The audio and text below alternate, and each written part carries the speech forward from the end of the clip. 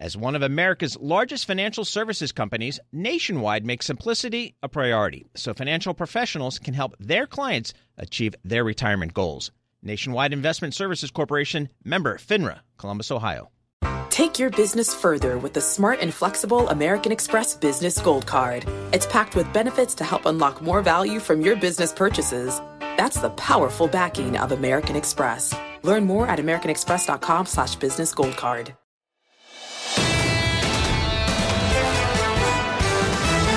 Welcome to the Bloomberg Surveillance Podcast. I'm Tom Keene, along with Jonathan Farrell and Lisa Abramowitz.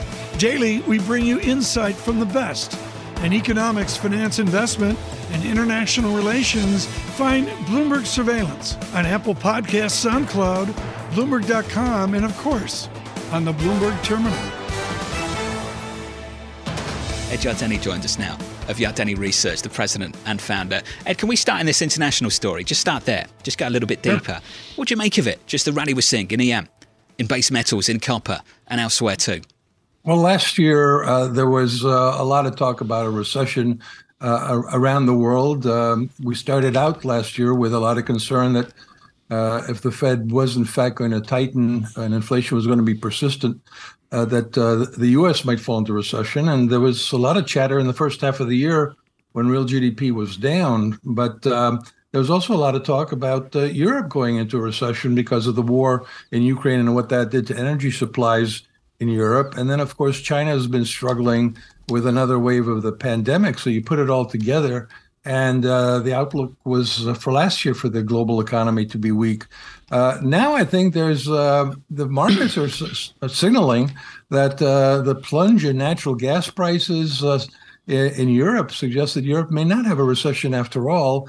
And now with China abandoning the COVID policy, opening up, there's a perception that we may get a terrible wave of the pandemic for a few months, but then it should abate and China should open. So the outlook for the world economy, I think, is actually improving. So, Ed, are these trends you want to ride? The rally we're seeing in EM equities, the rally we're seeing of the miners in base metals? Yes, yeah, absolutely, especially since we started out the year or ended up last year with sort of a consensus view that the market was going to go down and make a new low. The stock market in the U.S. would make a new low by the middle of the year and then would provide opportunities.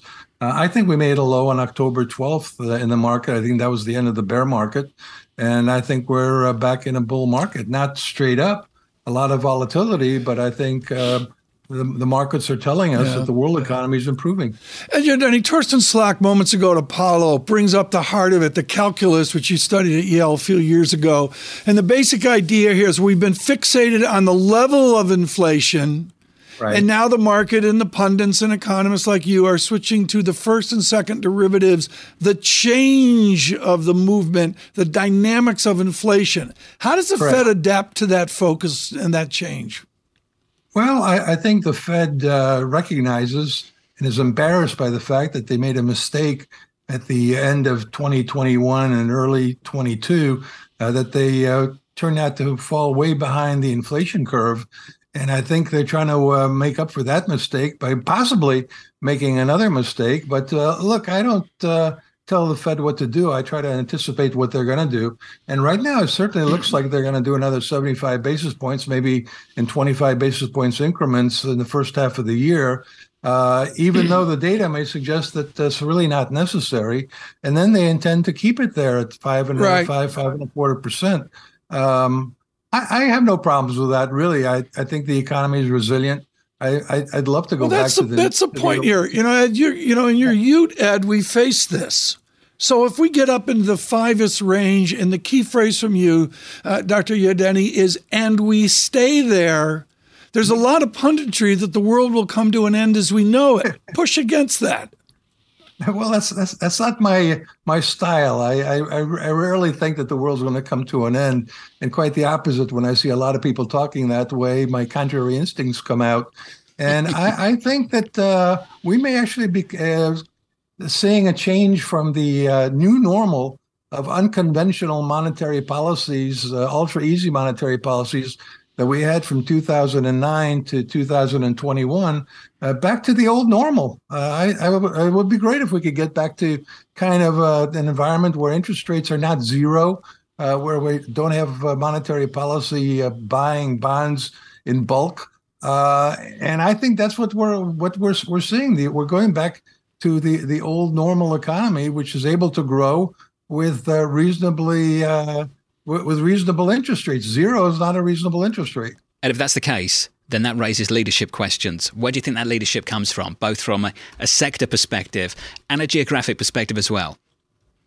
Well, I think that investors right now are in fact turning more optimistic about the global economy, and they're looking for where values are still relatively cheap. And so we've already had a big run in China. Now they're looking at Europe. I think it's a diversified global portfolio makes sense here. I think the U.S. is going to do just fine. And the leadership, I think, in the U.S. is going to be industrials because there's so much money in the fiscal stimulus pipeline for infrastructure and semiconductor plants. And I think we also have onshoring. I'm looking at data showing manufacturing structures, building of manufacturing structures is at an all-time record high in the U.S. So put it all together, and I think you just diversify. What does trade do at Yardeni X minus M given a Chinese recovery? What is the export dynamics and the import dynamics? Well, where everybody is talking about onshoring and production moving out of China back to the United States, or at least to Mexico and Vietnam. The reality is the world hasn't changed that radically in the past couple of years. If the U.S. economy is actually going to have no landing this year, which I think is a plausible case, I would say that it's included in the probabilities of soft landing, which I put at 60%. We could have no landing. And if we have no landing and the consumer continues to spend, that would increase our trade deficit. Amazing how quickly this conversation has changed. Just to remind everyone, it's January 11th, and we're already questioning. We're deep into 2023. It's amazing. Ed Yardeni of Yardeni Research taking the other side of things right now. Right now, Sarah May joins us now, Chief Investment Officer at Nuveen. Thrilled she could be patient as we go over the aviation moment. Sarah, what's your confidence in your outlook? I would suggest certitude or confidence has been shattered in the 10 days of January. Well, markets and the Fed disagree on the outlook, but we expect markets to tread water until we get to two events this week, and that's CPI and earnings. Now, whispers are for CPI to be better than expected. We expect moderate growth as we see that continued shift from goods to services, lower auto prices, but consumers still keep spending. But is that enough to get the Fed to change their course? I don't think so. We still will see a long tail of a pause of interest rate hikes and also a long tail of inflation. And then secondarily is earnings. What I am pleased to see is that earnings growth is expected to be flat for this quarter, and we are seeing margins decline, but revenue growth is still positive for the year. So the question is, if we go into an economic slowdown, revenue growth probably can't stay positive, and market valuations are pricing in a very optimistic scenario, and that's what makes me concerned about the rest of 2023. How do you allocate now? What is the gross I mean, the Nuveen heritage is fixed income, but what is the allocation you choose to have right now? It is fixed income over equities because I think what you can get is more traditional equity-like returns in fixed income for lower volatility. A lot of that rate hike pain is priced into fixed income. I'm worried about equity earnings. I think they're still too high. We've not seen the impact of tighter monetary policy on earnings, on margins, and on that positive revenue growth that probably isn't sustainable. So I think fixed income looks better, take on a little bit more duration and risk there, and you can get high single-digit to low double-digit returns in quality areas like investment grade and municipal bonds. Sarah, are you more concerned about earnings in one sector over another, or is this pretty broad-based, pretty widespread? I think it could be widespread depending on the depth of the recession. If you look at earnings this year, it looks kind of similar to last year with energy leading and technology at the bottom. I think there's interesting areas within technology where you could see stronger earnings as we start to go through the cycle, the areas that are less cyclical. I still like software here. I think semiconductors could hit an inflection point this year. Kicking off later this week will be financials. That's an area that we're not incredibly positive on because of the capital markets risk for these large banks. I like the regional banks over the large banks. They're more protected and away from capital markets issues. Sarah, there's this massive cyclical story emerging off the back of China reopening, and Tom and I have been talking about all morning. I'd love your view on it. You've got a commodity market rallying, base metals, copper through 9,000. You've got EM equities back in a bull market. We talked about Europe at the top of the hour. European banks up more than 40% since the summer lows. They believe in this cyclical story, at least relative to where we were several months ago. And Sarah, I'm wondering why that's not showing up at the long end in the bond market. Everyone's saying let's take on duration, let's look for those lower yields. But ex-US, this market right now is not screaming recession. I think short term, you're going to get a rebound in a lot of these areas because of China reopening. I'd have questions over long term, the real economic growth of China and where we get to. Once we get past this bounce, China was kind of a sprung coil that it had very poor returns for the last couple of years. And then finally, it started to pick up recently.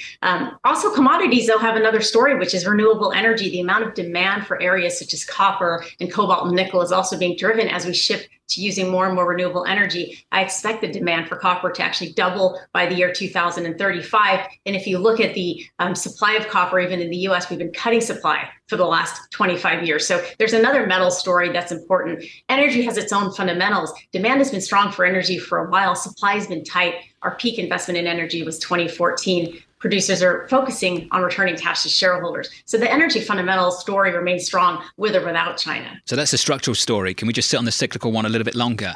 This is the question of the moment for us. Should we be pricing in a growth rebound off the back of China reopening or a growth slowdown off the back of all the tightening we've seen? Which one is it? I think that what I'm most worried about is the impact of tightening. You're getting right into the period where we're starting to see what this aggressive increase in rate hikes around the world does to the economy. I'm more worried about that and what that does versus China, which I think is a shorter term play, shorter term rebound as they get back to normal. But the overhanging main event of the year is going to be what amount of damage have global central banks done to the economy. What's holding us up here? It's the consumer and it's the employment markets. We're already seeing the consumer dip into their saving rates to keep spending. Employment markets have not cracked yet, but if the consumer and the employment markets crack, I think that then is the recession story that you get and the unwind in revenue growth. And that would have told us that market valuations are too high right now. Sarah Malik and Nuveen. Sarah, thank you. Just brilliant. As always, Sarah Malik there at Nuveen. Nobody ever says make it complicated. That is why Nationwide makes simplicity a priority by providing financial professionals with straightforward, client-ready resources. From clear strategies to help clients meet retirement savings and income needs to ways to cover rising healthcare costs and more. Nationwide simplifies planning so more time can be spent helping clients. Nationwide is on your side. Nationwide Investment Services Corporation, member FINRA, Columbus, Ohio. You know, it can be hard to see the challenges that people we work with every day are going through. Invisible struggles like stress and burnout, caregiving for a loved one, or being misunderstood. But insight, awareness, and empathy will help us better see the issues they're dealing with. And that can make us and our companies healthier too. I'm Holly Robinson Peete. Join us on The Visibility Gap, a new podcast presented by Cigna Healthcare. Download it wherever you get your podcasts.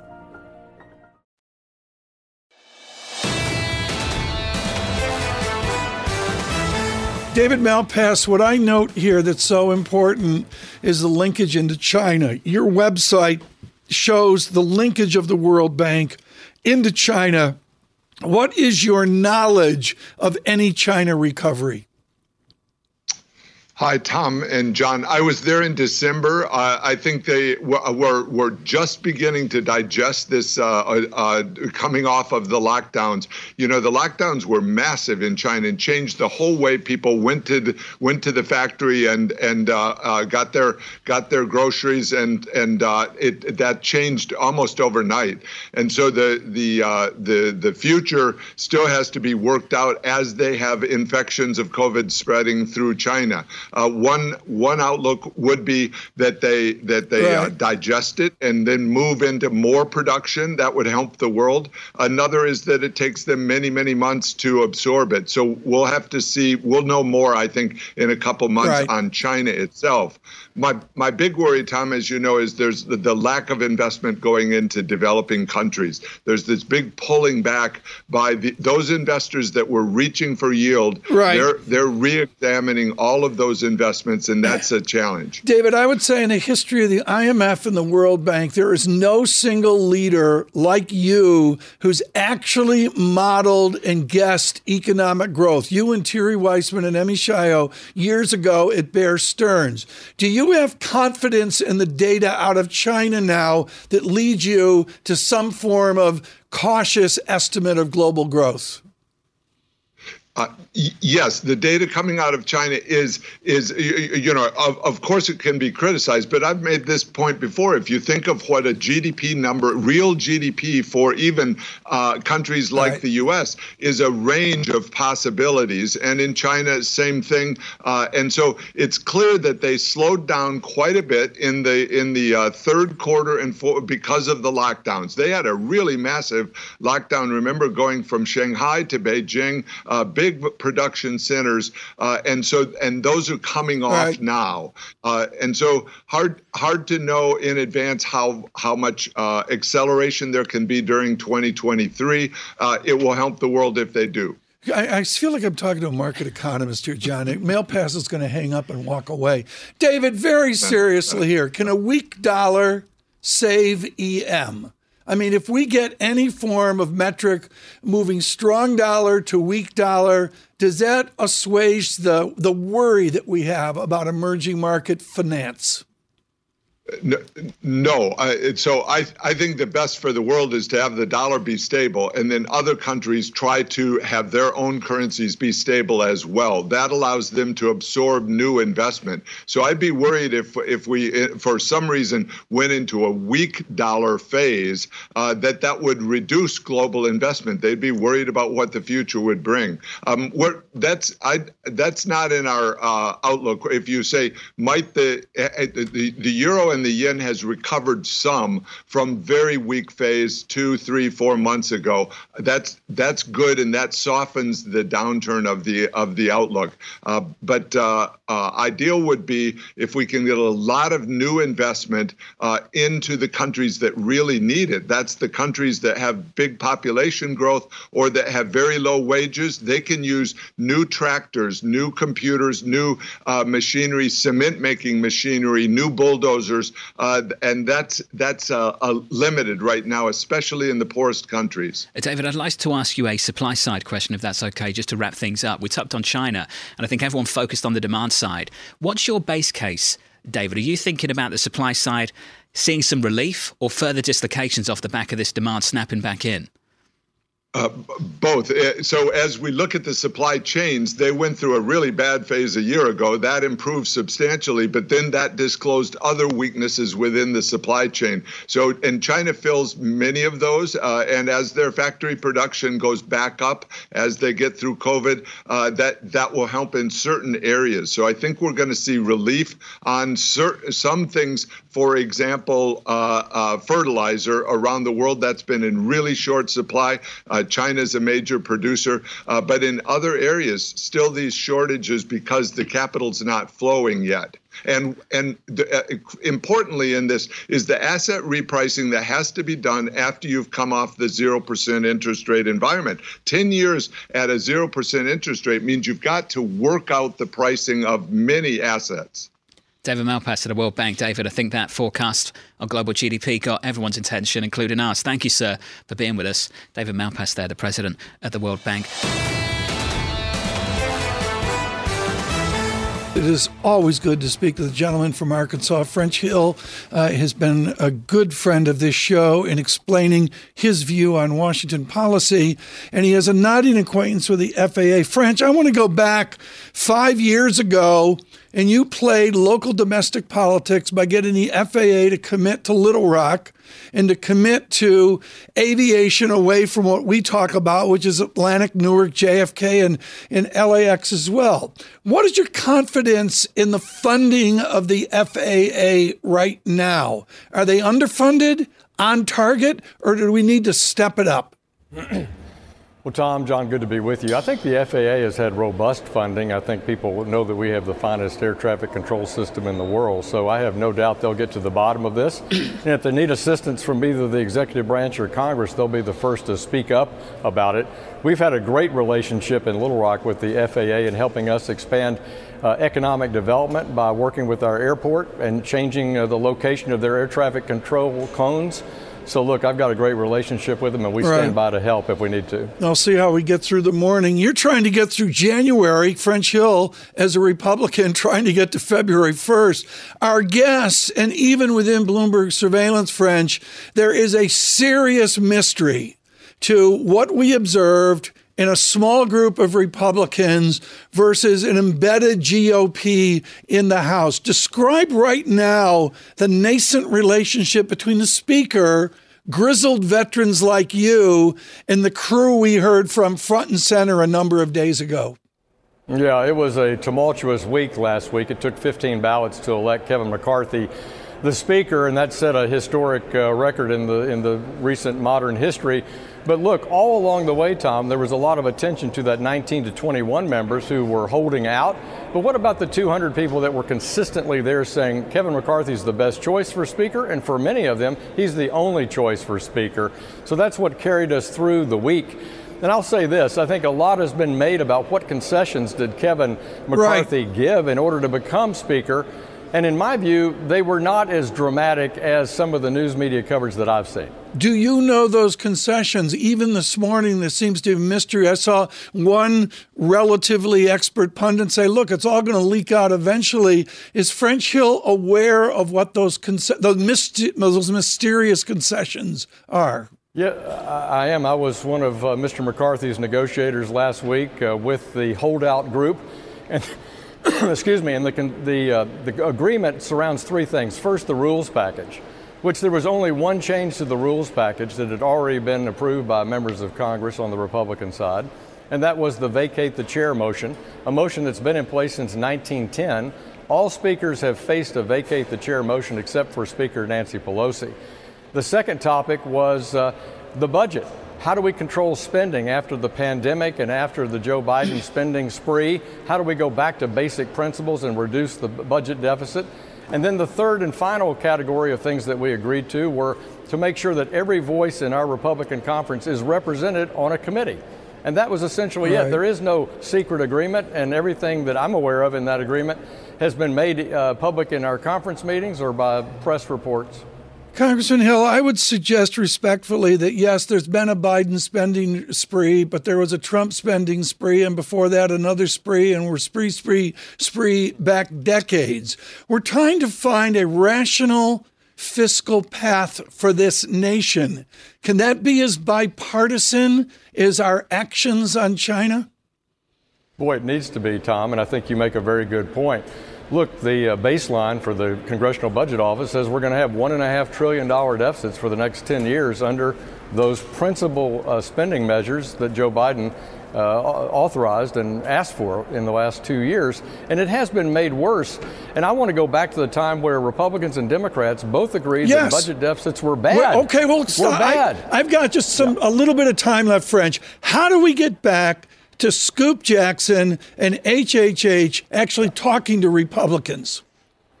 Well, we have a group, I think our new Budget Committee Chairman, Jody Arrington of West Texas, has got a group of 30 Republicans and 30 Democrats that are working on how do we get back to budget sanity. And I think that's a smart way to do it, is have those individual visits. Congressman, we have to go, Tom. We have to go? We have to go. That's the end of the interview. I want to ask him about Georgia football. Is it like Alabama? You want to squeeze that in, all right? Okay, go on. French Hill, this is really important. I mean, we know Arkansas is going to reign supreme. But just simple now, is Georgia the new Alabama in football? Boy, don't tell anybody from Alabama that. But everybody had a red coat on here from Georgia. Y'all have a great day. French Hill, thank you so much. Congressman, thank you. Nobody ever says make it complicated. That is why Nationwide makes simplicity a priority by providing financial professionals with straightforward, client-ready resources. From clear strategies to help clients meet retirement savings and income needs to ways to cover rising healthcare costs and more. Nationwide simplifies planning so more time can be spent helping clients. Nationwide is on your side. Nationwide Investment Services Corporation, member FINRA, Columbus, Ohio. You know, it can be hard to see the challenges that people we work with every day are going through. Invisible struggles like stress and burnout, caregiving for a loved one, or being misunderstood. But insight, awareness, and empathy will help us better see the issues they're dealing with. And that can make us and our companies healthier too. I'm Holly Robinson Peete. Join us on The Visibility Gap, a new podcast presented by Cigna Healthcare. Download it wherever you get your podcasts.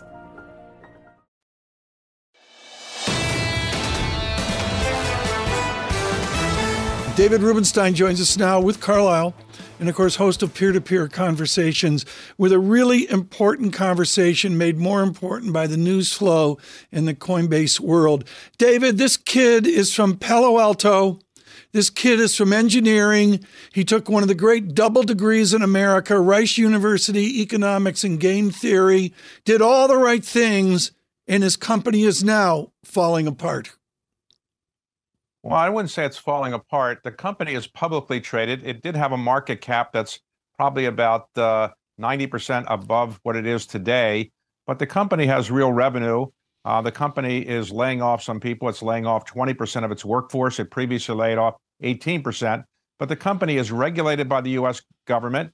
The company is a very large company that deals with trading of Bitcoin and other cryptocurrencies, and it has a real business, has real revenue, and it seems to be doing the opposite of what FTX did. It doesn't trade for its own account. It doesn't have its own coin or token that it's created. So it's much different than FTX. Unfortunately, it's been hurt by the FTX challenges. What is your take on this then? As you talk to Brian in the news flow and the concentration that I as an amateur see with Binance as well, does he have a strategic ability to recover? Is there a Coinbase difference because of Mr. Armstrong?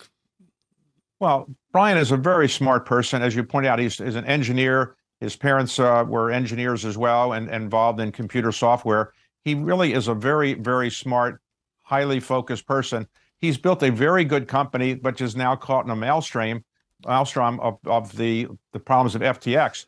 But I think his company is one that really does have real revenue. It does serve a real purpose. If you want to buy a cryptocurrency, you can do it through his company, and it's regulated by the U.S. government. It's a publicly traded company. Now, the stock has gone down a fair bit, but that's not unexpected. A lot of technology companies have gone down, and obviously a lot of crypto companies have gone down as well. David, did he speak of his future, about his linkage to the underlying? I'm going to use the price of Bitcoin there from 50, 60,000 on down to a present 17,000. How critical is the price of Bitcoin for his operational path forward?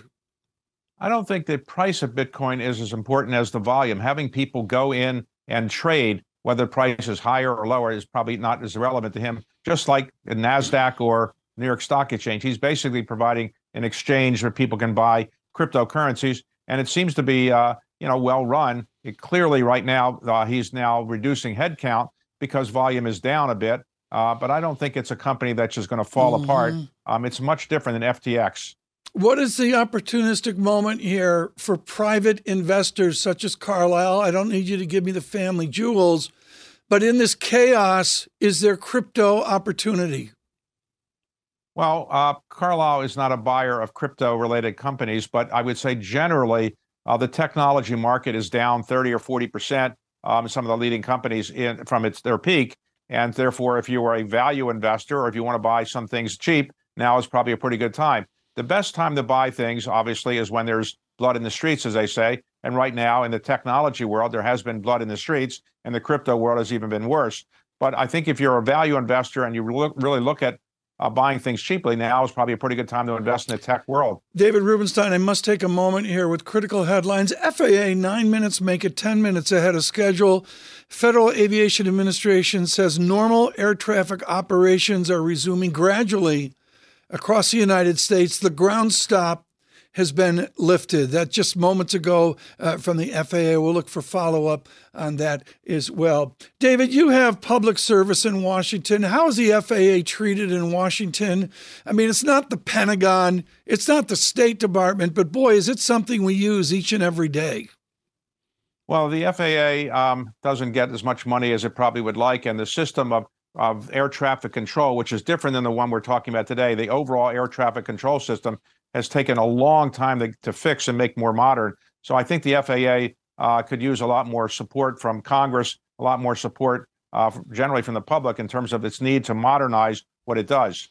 Remember the moment, David, years ago where President Reagan made a splash by standing up to union members up in towers trying to get us to land our planes? Are we scarred from that moment 40-some years ago where Ronald Reagan said to the flight controllers, no, we're not going to back down?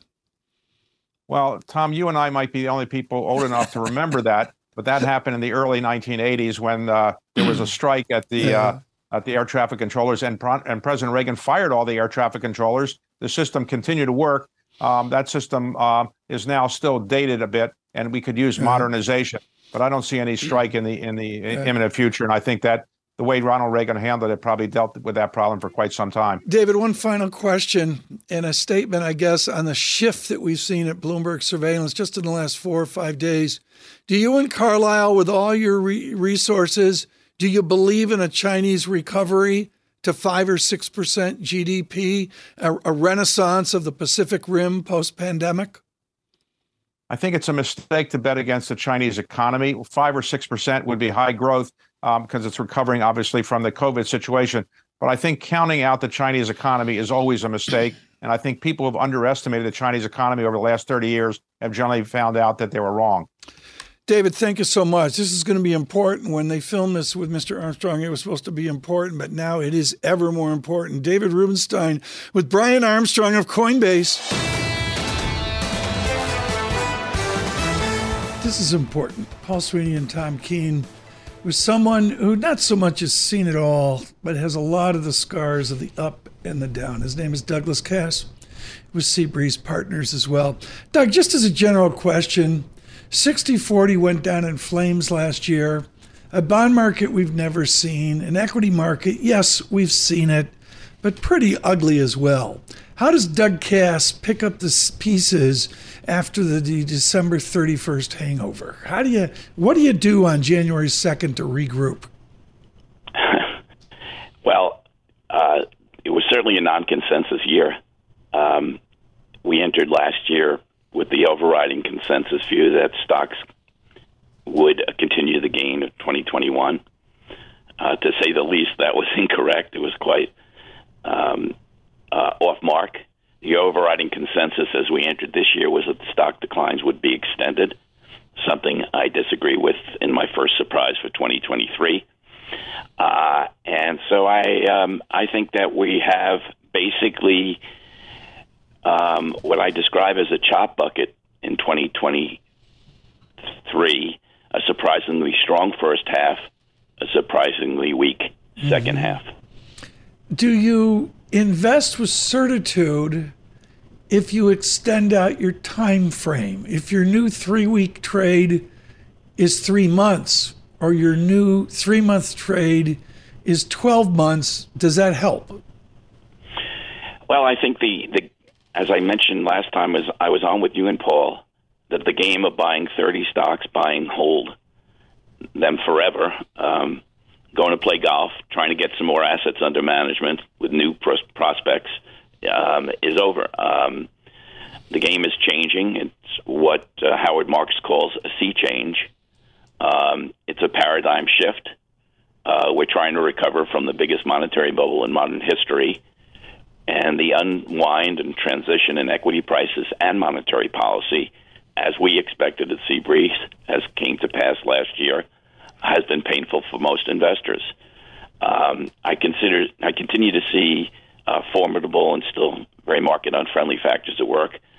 But to quote Vin Scully when he was talking about my cousin Sandy Koufax's perfect game in 1965, we're 12 months closer to approaching the promised land, in which we could buy great companies at great prices.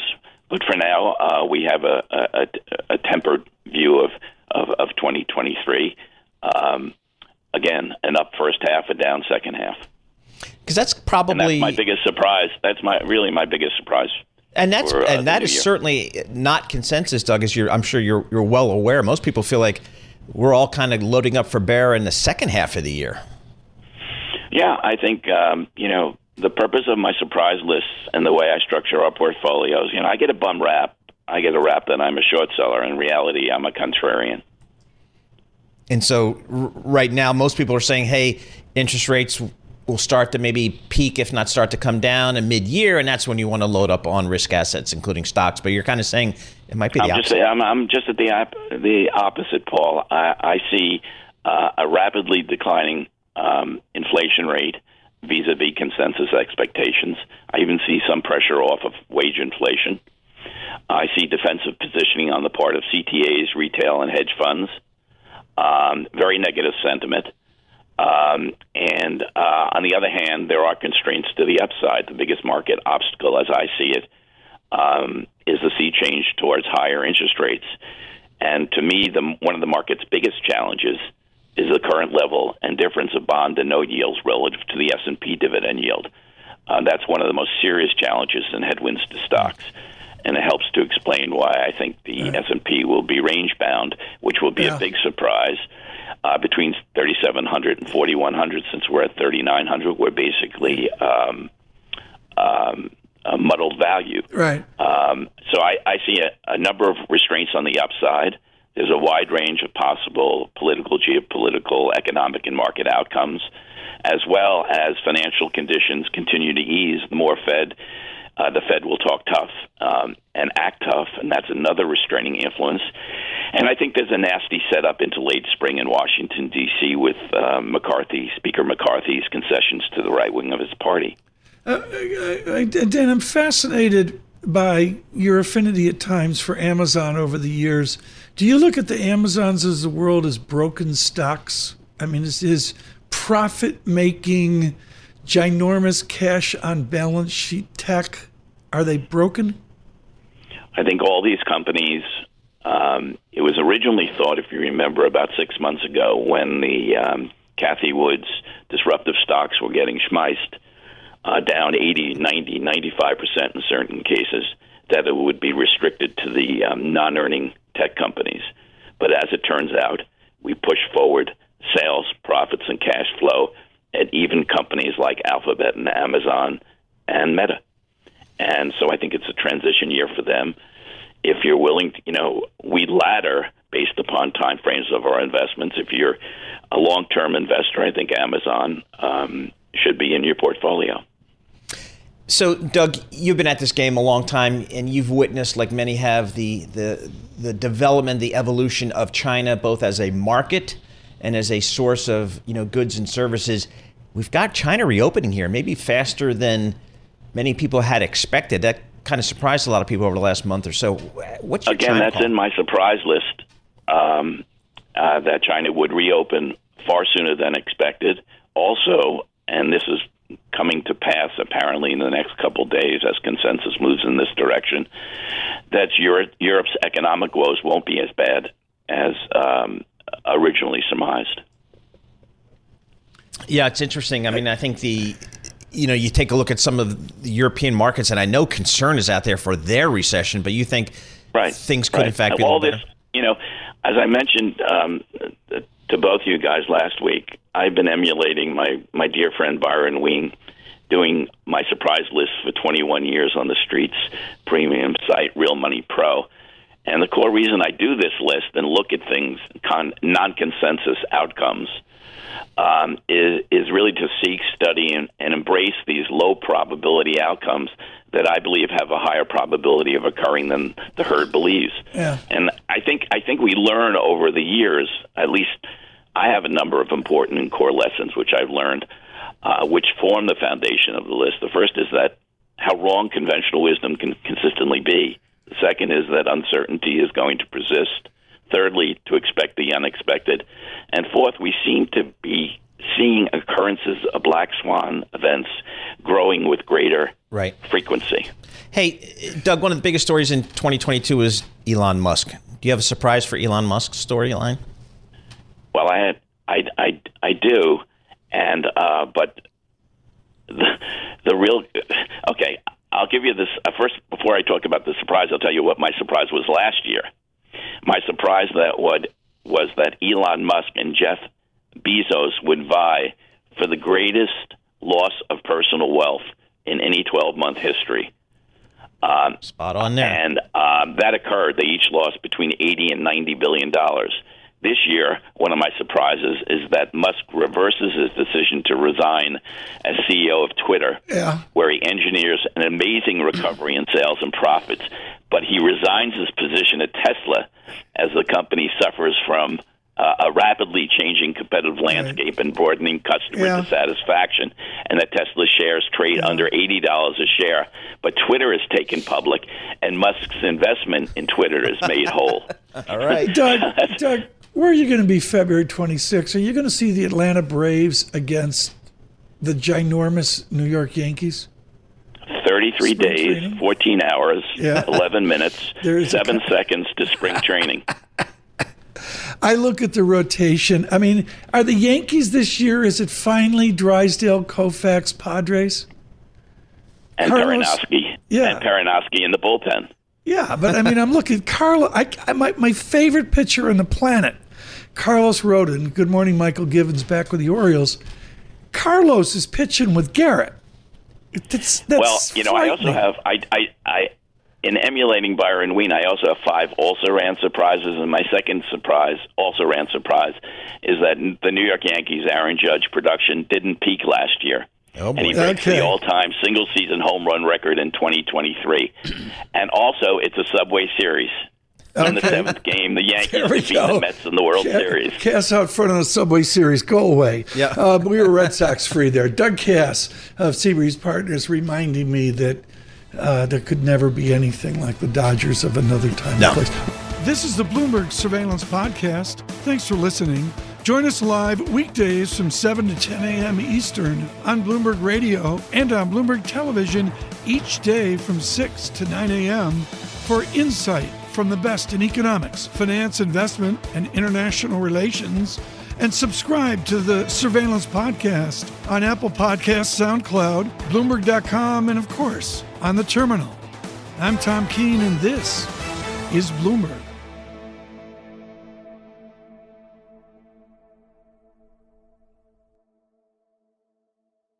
Take your business further with the smart and flexible American Express Business Gold Card. It's packed with benefits to help unlock more value from your business purchases.